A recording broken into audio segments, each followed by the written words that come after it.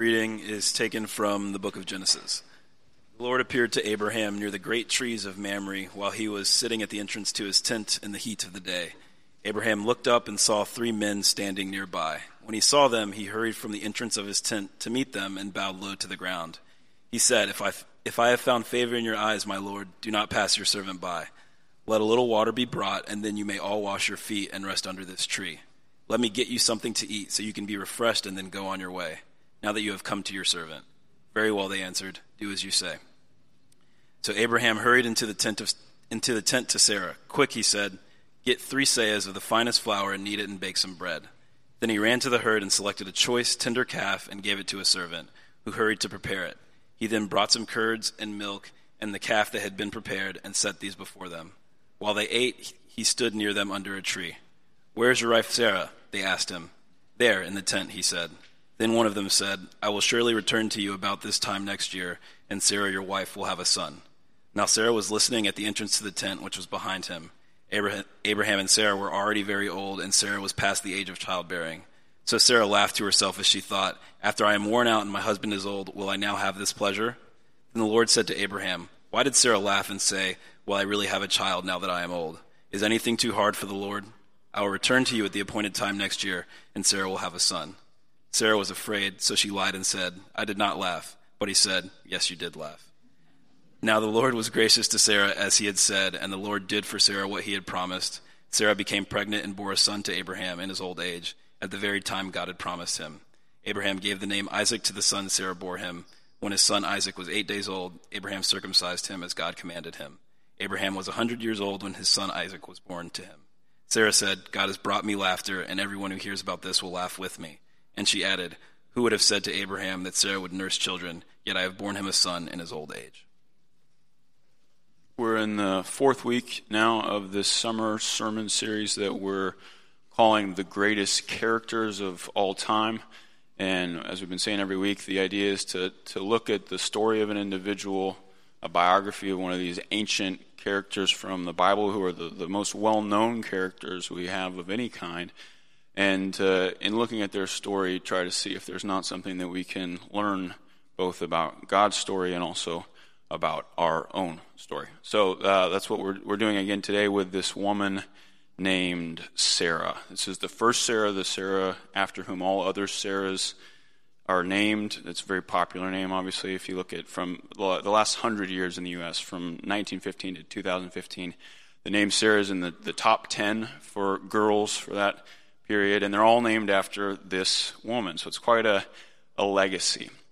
What we're going to see is that her story, at least this episode of her life, which is the most important episode in her life, is really a story about laughter. She laughs twice in the story. She names her son Isaac, which means laughter. More than any other biblical story I can think of, this story centers on this theme of laughter. And the 2 times that she laughs in the story are laughter of 2 very different types. So that's actually what I want us to structure the sermon around, those 2 different types of laughter. Those will be the 2 sections of the sermon. First, we're going to look at the laugh of despair, and then second, we're going to look at the laugh of wonder. The laugh of despair and the laugh of wonder, those will be the 2 parts to this morning's sermon. So first, the laugh of despair. The first time Sarah laughs in the story is when she's eavesdropping on this conversation that her husband is having with some visitors, and one of the visitors says something that makes her laugh. And what we want to figure out is why she laughs and what that laugh is about. So to figure that out, we have to do quite a bit of background work, actually. First thing to know is that Sarah is married to Abraham, and Abraham is something of a religious fanatic. At least that's how it would appear to Sarah, because Abraham hears voices. Abraham hears one voice in particular, this deity who talks to him and tells him things. And to make matters worse, it's a deity that neither Sarah nor Abraham have ever heard of before. So they've heard of these other deities, these other gods, but they've never heard of this God. This God is calling himself Shaddai. He calls himself Yahweh later to Moses, but first Abraham he reveals himself as Shaddai. Abraham has never heard of Shaddai before. All he knows is that he's hearing from Shaddai. Shaddai is speaking to him and telling him to do things, and he's telling Sarah, look, I got to do what this voice is telling me. So it's sort of like, if you remember the movie from 1989, Field of Dreams. It's kind of like that, where the husband, hears this voice that says, what does the voice say? If you build it, they will come. That's right. And he figures out what that means is that he's supposed to plow over. It's Kevin Costner. He's a farmer in Iowa, a corn farmer. He's supposed to plow over his cornfields and put in a baseball diamond instead. And he says to his wife, I got to do this. And she says, this is crazy. This is suicide. We can't do this. But he doesn't relent. He won't let go. And so finally she gives in, and they build a field, and these baseball ghosts show up, and then James Earl Jones comes for some reason, gives an amazing speech about the importance of baseball in America. But that's not really important. What's important is that this is Sarah's situation, the wife in Field of Dreams. Her husband is hearing this voice and wants to do this crazy thing, and she has to go along with it. And in Abraham's case, the crazy thing is even crazier than putting a baseball diamond over cornfields, because what this Shaddai character is telling Abraham to do is he says, I want you to leave your hometown, leave all of your family, leave everything that you've established here, and set out and live as nomads, trek across the desert. Just keep going until I tell you to stop. And he says, if you do this, then I will make of you a great nation. You'll be the father of all of these descendants. Your descendants will number more than the stars in the sky, more than the grains of sand on the shore. You will be the father of this great people. And that's attractive to Abraham because up to that point, he and his wife had not been able to have kids at all. They were childless. So Abraham has faith. Abraham believes. And Sarah is along for the ride. And the point that we pick up the story is at a very low point. It's now been decades since they left. They're out in the middle of the desert somewhere, as they have been for all these years, and nothing has happened. There is no child. So Abraham is really looking like an idiot. I mean, this would be like, if Kevin Costner builds the field and then nobody comes. Nothing happens. And he just keeps saying to his wife year after year after year, no, I know they're going to come. I know they're going to come. And at some point, she would either divorce him or have him committed to an institution, or probably both, because she's thinking, look, you haven't just made a fool out of yourself. You've made a fool out of all of us. You made a fool out of me, too.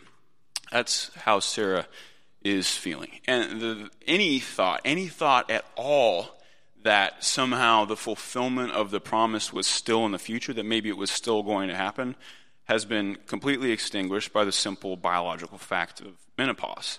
It says in the text, they were already middle-aged when the promise came, so it was already going to be a quasi-miracle then. But now they're 90 and 100, and that's not necessarily as old then as it is today. People lived a little bit longer in this early era of the Bible, but it's still too old to have a child. The text says she's beyond the age of childbearing. So she knows it's over. She knows it just quite simply didn't happen. And now she's stuck out in the desert with this man who is probably crazy, and her life has been stolen from her. Her life has been completely taken by this wild goose chase, this delusion, and she's not very happy about it, to say the least. So that's where we find her. And the episode that this passage focuses on is this episode where they're out there in the desert and these three travelers, these other nomads, come upon their camp. So this is kind of a big event. They rush around and get all the food and drink ready for them, which is quite an effort. It's not like pop open a can of Pringles. This is kill the goat and make the cheese and knead the flour for the bread. And they do all of that. Hospitality is this very sacred value in that time and place. And they get the guys all set up and make them comfortable, and they're sitting in the shade. And then it's time for them to talk. They're going to talk with Abraham. It's kind of a guy's thing. And so Sarah, she's not really part of the group, but she wants to hear what's going on still. And so they're set up outside of Abraham's tent. And she goes inside of Abraham's tent so that she's out of sight, but she can still hear what's going on, which is exactly how God wants it. What they don't know, they just look like three guys to Sarah and Abraham. We know that one of these people is Shaddai, is God himself taking human form. The other two are angels. And with Sarah right there inside the tent, that's exactly how God wants it, because what becomes clear as the story progresses is that God hasn't come to talk with Abraham. He's come to talk with Sarah. But he's abiding by the social conventions of the time. It would have been odd for these guys to show up and say, hey, let's have a conference with the wife. So instead, he's ostensibly having this conversation with Abraham. But really, he's talking to Sarah. And the first way we see that is when he says, before he starts talking, he says, where is your wife, Sarah? That's the first thing he asks. And Abraham says, well, actually, she's right on the other side of that flap right there. And so then God says, okay, great, I can say what I came to say. And he says, by this time next year, your wife, Sarah, will have a child. This is the year that the promise is finally going to come true. And Sarah is on the other side of the tent, and she's listening to this, and she's not realizing a number of things. Number one, she's not realizing that this is God, so she doesn't know it's God at all. Number two, she's not realizing that God has come to talk with her and not Abraham. And number three, she doesn't realize that God is listening to her. So not realizing all of those things, she hears what God says, and she laughs. And we're calling this first section of the sermon the laugh of despair. And we know it's a laugh of despair by what she mutters when she laughs. What she says is, you might have remembered the line. She says, now that I am worn out and my husband is old, now I will have this pleasure. And there's a lot going on there, so I want to take a few minutes to dig into that line. So in the first place, it's clear that she doesn't believe this traveler at all. It's not like there's any sense in which this has reignited her faith. She knows it's not going to happen, and in that sense, it is the laugh of scoffing, the laugh of disbelief. Of course, I'm not going to have a child. But there's more to it than that. There's this other angle and this other dimension to it that I'd like to spend some time unpacking, which is that it's not just a laugh of disbelief and scoffing. It's also a laugh of deep bitterness and of self-hatred. And the way we see that is by this term she uses. It's translated worn out. Now that I am worn out, which in the Hebrew is actually an extremely pejorative term. It means useless, good for nothing, completely used up. Now that I'm worthless. And when she says that, I want to make an inference, which is that she's not just referring to the fact that she can no longer have children. I think that it's also safe to say that she's also using this term worn out, useless, as a reflection of the way that she feels about herself now as an older woman in general. So aging is hard for everybody, so I'm told. You talk to people, you read things, and pretty much everybody hates getting old. It hits different people in different ways, but nobody really likes it. There are some people, it seems like, though, for whom aging is more difficult than others. So for men, stereotypically, this would be men who have physical prowess in their youth, athleticism, who are able to do things with their body that other men weren't able to do, and that kind of set them apart. And then as they age, they lose that, and there's a loss of identity with that. And for women, stereotypically at least, it would be physical beauty. Women that are exceptionally beautiful in their youth, and that sets them apart from other women, and as they age, they lose that. And Sarah was part of that second group. This is one of the thematic links between this week's passage and last week's passage. This is the only 2 times in the last 6 years I can think of that we've talked about beauty on 2 back-to-back weeks, and it's one of these themes in the book of Genesis. With the wives of the patriarch last week, remember we talked about Leah, the hero of the story, who was unattractive, and her sister Rachel, who was exceptionally beautiful. Jacob's wife Rachel is said to be very beautiful. Isaac's wife Rebekah is said to be very beautiful, and Abraham's wife Sarah we're led to conclude the most beautiful of all. And if you think that the Bible's sexist and it talks about the beauty of the women because it's written by men, I do want to mention that it talks about the various male characters being good looking at different points too. So it's even. It doesn't mention any of these guys being particularly good looking. Isaac and Jacob and Abraham. So they all seem to marry out of their league. And Abraham, not only did Abraham marry out of his league, but Abraham was a terrible coward, and that cowardice interacted with his wife's beauty in a really unfortunate way. So what would happen is, as they were passing through the desert and they would come to a populated area, they'd come to a town, what Abraham would say to Sarah, now remember, Sarah doesn't want to be on this trip to begin with, and Abraham would say, look, when they see you, they're just going to kill me to get to you so they can have you. So what I want you to do is we're going to tell them that you're my sister. And then I'm going to offer you as a gift to like the king or the chieftain or whoever, so that he can sleep with you. And then you'll become an asset to us instead of a liability. And they'll give us gifts and presents, and they'll treat us well, and we'll be on our way. So the least chivalrous thing that's ever been done in the history of the world wins any contest for worst husband of the year award. But the point is not so much what a schmuck Abraham was, though he was. The point is, that's how beautiful Sarah was. Stunningly beautiful, outrageously beautiful. Movie star, cover girl, good looks. Completely set her apart. And I would, now that we've done this for 2 weeks, I would like to do a whole sermon on beauty at some point, because the Bible has a lot to say about it, and it's a pretty fascinating theme, especially since our culture is so beauty obsessed. But for this morning, we don't have time to get into it fully. The point is just to say that there's no way that for Sarah, that her distinctives in this area, that her good looks weren't a big part of her identity. And that's not to say that she didn't have mixed feelings about it at times, when she's being forced to sleep with these strange men. I'm sure she wished she was more plain looking. But still, it's what makes her who she is. It's what sets her apart. It's what defines everything about the way that she relates, not only to men, but also to other women. This beauty, this hyper-femininity, this sexuality. And now she's old. Now all of that is gone. Now she is a shell of her former self. And she looks at herself now and she says, I'm worn out. I'm good for nothing. I'm worthless at this point. And this broader interpretation of the term worn out, as referring to all of this, is given even more credence by what she says next. Now that I'm worn out and my husband is old, will I have this pleasure?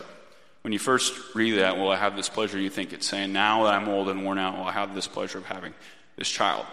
If you think having a child is a pleasure, you're a man.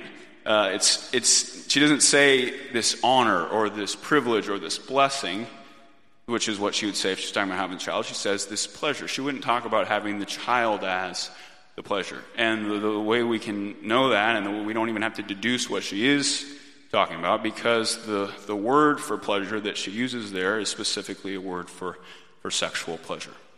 So what she's saying is she's commenting, she's laughing, not just at the thought of having the child, she's laughing at the thought of the sex itself. She's saying, now that I am old, now that I have lost everything that made me who I am, now that I've virtually ceased to be a sexual person altogether, now that my husband is old, now that we haven't had sex in years, now we're going to make love and have a child. That's a joke. The thought of us in bed together is a joke. And she laughs at that, this scornful, self-hating laugh. That's the first half of the sermon. That's Sarah's first laugh, the laugh of despair. So now I want to move into the second half of the sermon and move toward her second laugh, which is the laugh of wonder. This is the turning point. And what we're going to see from here to the end is we're going to watch how God himself gently takes her from where she is to where he wants her to be. And it starts with the way he responds to her laugh and her question. He responds very gently. What he says, he asks her two questions. We'll look at them one at a time. The first question he asks her is, why did Sarah, he's asking through Abraham still, why did Sarah laugh and say, now that I'm old, will I have this child? A couple of things to note about this question. One, like I said, is just the gentleness of it. Sarah has just laughed at God himself, has just laughed at the creator of the universe. And God does not roar and say, how dare you laugh at me, you human speck. He doesn't turn into a blaze of fire and burn her up. Instead, he just gently asks, why did she laugh? And the gentleness of the question is seen in the way he paraphrases what she says. Because she refers to the loss of her beauty. She refers to being worn out, this pejorative term. She refers to the absurdity of having sex with her husband. He edits all of that out. And instead he just says, why does she say, how could I have a child now that I'm old? And what all the commentators have noted is, look at how he's unwilling to repeat these nasty things that she says about herself. He won't even let those words come out of his own lips because he doesn't feel that way about her. Extremely gentle. Even when she says, she hears what he says and she says, whoops, he heard me, and she pokes her head out and says, I didn't laugh. But now she's not only laughed at God, she's lied to God, lied to his face, and still God doesn't erupt with anger. He just says, oh, but you did. He just gently says, yes, you did laugh. So that's the first question that God asks in response, this gentle question where he edits out her self-loathing and refuses to respond with anger. Why did Sarah laugh and say, how can I have a child now that I'm old? But the second question he asks is actually the question that I want us to spend the rest of our time on. This will take us to the end. The second question he asks is anything too hard for the Lord? Is anything too hard for the Lord? At least that's how it's translated in the version we used this morning. It's a perfectly legitimate translation. That's the sense of what he says. But there's another way you can translate the same line, which is actually even more literal, which you can also translate it, is anything too wonderful for the Lord. The word that's used there for hard or wonderful it's literally the word wonder. It's the word you see all the time in the Psalms. Tell of the wonders of God, talk about his mighty deeds. Is anything too wonderful for the Lord? And when you put it like that, what you see is that when God is asking this question, is anything too wonderful for the Lord? In one sentence, in a single sentence, he is completely diagnosing Sarah's spiritual condition and getting at the reason why she's laughing the laugh of despair and the reason why she's filled with cynicism. Because what's the opposite of a sense of cynicism? It's a sense of wonder. A sense of wonder. Is anything too wonderful for me? And a sense of wonder, if it's hard to describe or define, it's very easy to identify, though. You know it when you see it.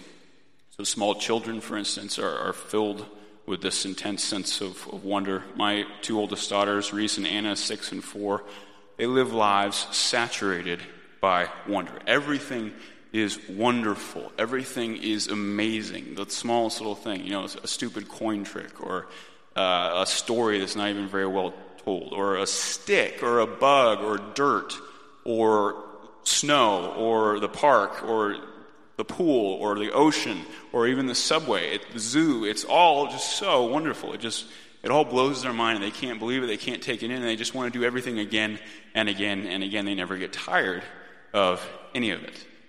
But that doesn't last forever. Eventually you grow out of that, and as you get older, it's harder to maintain that sense of wonder. So you take a 4-year-old to the zoo, and they say, wow. You take a 14-year-old to the zoo, and they say, why are we here? What's happened? They've lost the sense of wonder. And that's what has happened to Sarah. She's lost the sense of wonder. She's all grown up now. She's seen a lot. She's been disappointed a lot. She's been let down a lot. She's been through a lot. And with that, the wonder has completely dissipated from her life, and now all she has left is the cynicism. But what's interesting is that God himself, who has seen more than anybody, who has been around longer than anybody, God himself still maintains this sense of childlike wonder. I want to read you something from G.K. Chesterton. We were talking a second ago about how kids, they just want to do things again and again and again. They never get tired of it. I want to read you something Chesterton says, the great British essayist, about how this quality in children relates to God. He says, because children have abounding vitality, because they are in spirit fierce and free, therefore they want things repeated. They always say, do it again. And the grown-up person does it again until he is nearly dead. For grown-up people are not strong enough to exult in monotony. But perhaps God is strong enough. Perhaps God says, every morning to the sun, do it again. And every evening to the moon, do it again. It may be that he has the eternal appetite of infancy. For we have sinned and grown old, and our Father is younger than we. Sarah has sinned and grown old, and her father, this traveler who's promising her the child, is younger than she is. He still has this sense of wonder. I love this idea of Chesterton's that God every morning is wondering at the sun rising and the moon rising every night. It's never old or boring to him like it is to us. So yeah, we've seen that 1,000 times. The best children's story written in the last 60 or 70 years, the best-selling children's story of all time is Charlotte's Web by E.B. White, the great literary stylist and writer at the New Yorker.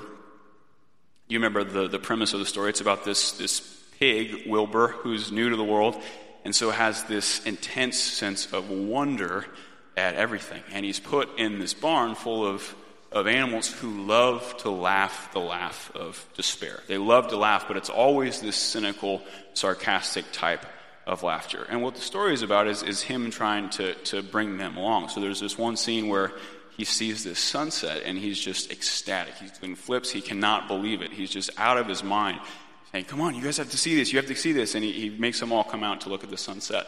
And for this one moment, he's actually able to pierce through their cynicism and their despair. And his wonder is contagious, and they see it as if for the first time. The horse says, oh my goodness, does that happen every night? The horse can't believe it. And that's what the whole story is about. You probably remember that Charlotte weaves these webs that have words in them. So radiant, terrific, that sort of thing.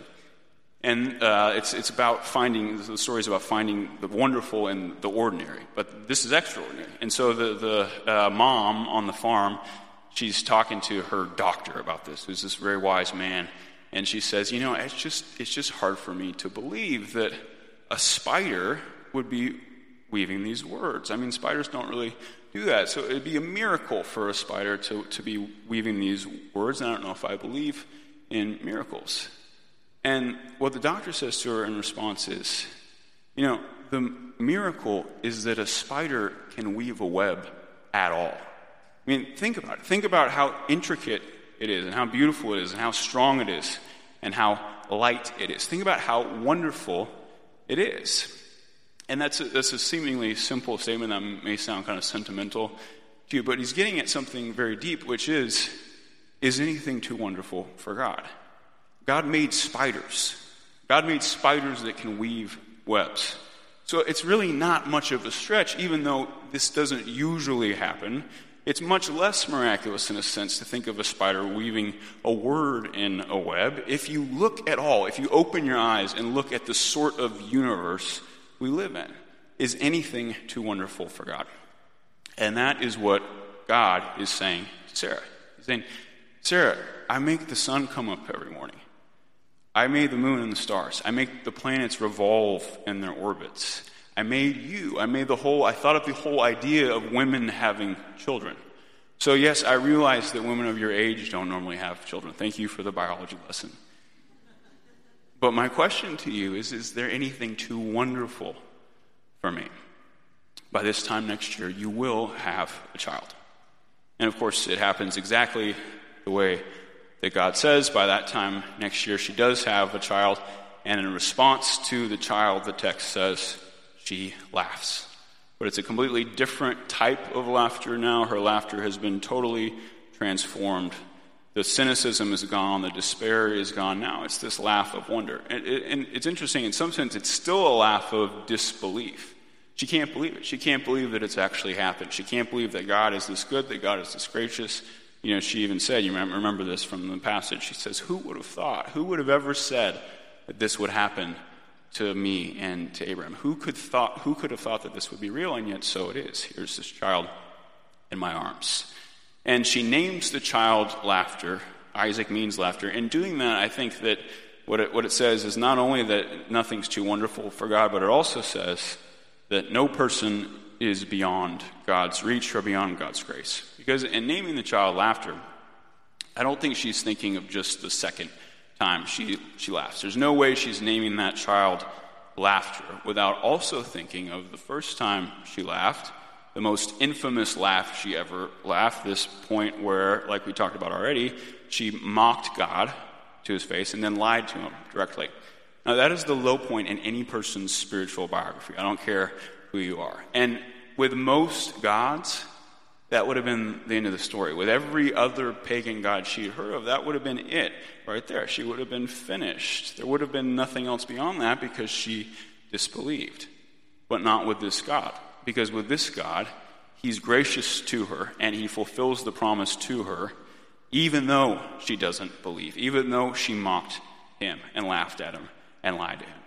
And so part of her laugh of wonder is wondering at his graciousness and wondering at herself, wondering at this change that's come over herself. And the way she sees herself is totally transformed. Now she doesn't see herself as worn out. She doesn't see herself as this formerly beautiful woman who's now grown old, this story of decline. Now she sees herself as this formerly cynical woman who has now developed a sense of wonder, this story of transcendence. And you say, "Oh, I wish God would do that for me. I wish God would be that gracious to me. I wish God would fulfill a promise like that to me. I wish God would come in the flesh like that to me." And you probably see where I'm going with this. The answer to that is he already has. In Luke 1, a visitor, a stranger, comes to a woman's house. We know the stranger is an angel. And the visitor says to the woman, who is a descendant of Sarah. Her name is Mary. We talked earlier about how Sarah is one of the top 10 names for girls. Number one, obviously, by a long shot, is the name Mary. This woman, Mary, a descendant of Sarah, and this visitor says to this woman, Mary, by this time next year, you're going to have a child. And Mary says, "How can this be? Because I don't have a husband. I've never even been with a man." In other words, she basically laughs. And the angel says in response, "Is anything too wonderful for God?" And Mary, as a devout Jew, would have immediately thought of Sarah. Would have thought, well, if Sarah can have a baby with an old husband, I guess I can have a baby with no husband at all. So this child is named Jesus, which means God saves.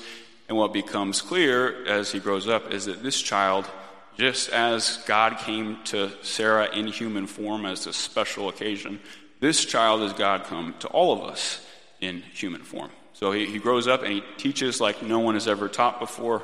He performs signs and wonders, there's that word again, and he creates this sense of excitement and this sense of wonder. He brings wonder back into the world for everybody who hears him and who touches him and who's around him. But then our cynicism and our self-hatred and our despair get the better of us, and we decide that it's all too much, and we crucify him. That's on a Friday. He dies on Friday afternoon. He's buried on Friday night, and on Sunday morning he rises from the dead. He comes back to life. Shortly thereafter, he ascends into heaven, and before he goes, he says two things. He says, one, I'm going to come back someday and set up my kingdom in which there's going to be no mourning or death or crying or pain.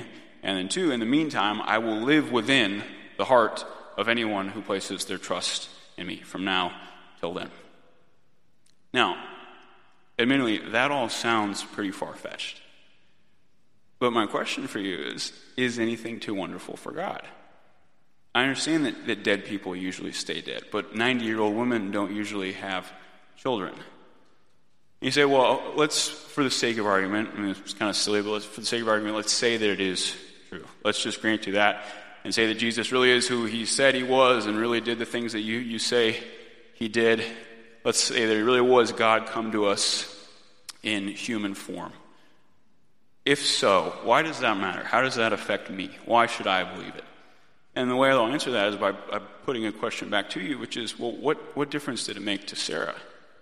See, if you believe it, what that means is that you can no longer have to laugh the laugh of cynicism and despair and self-hatred.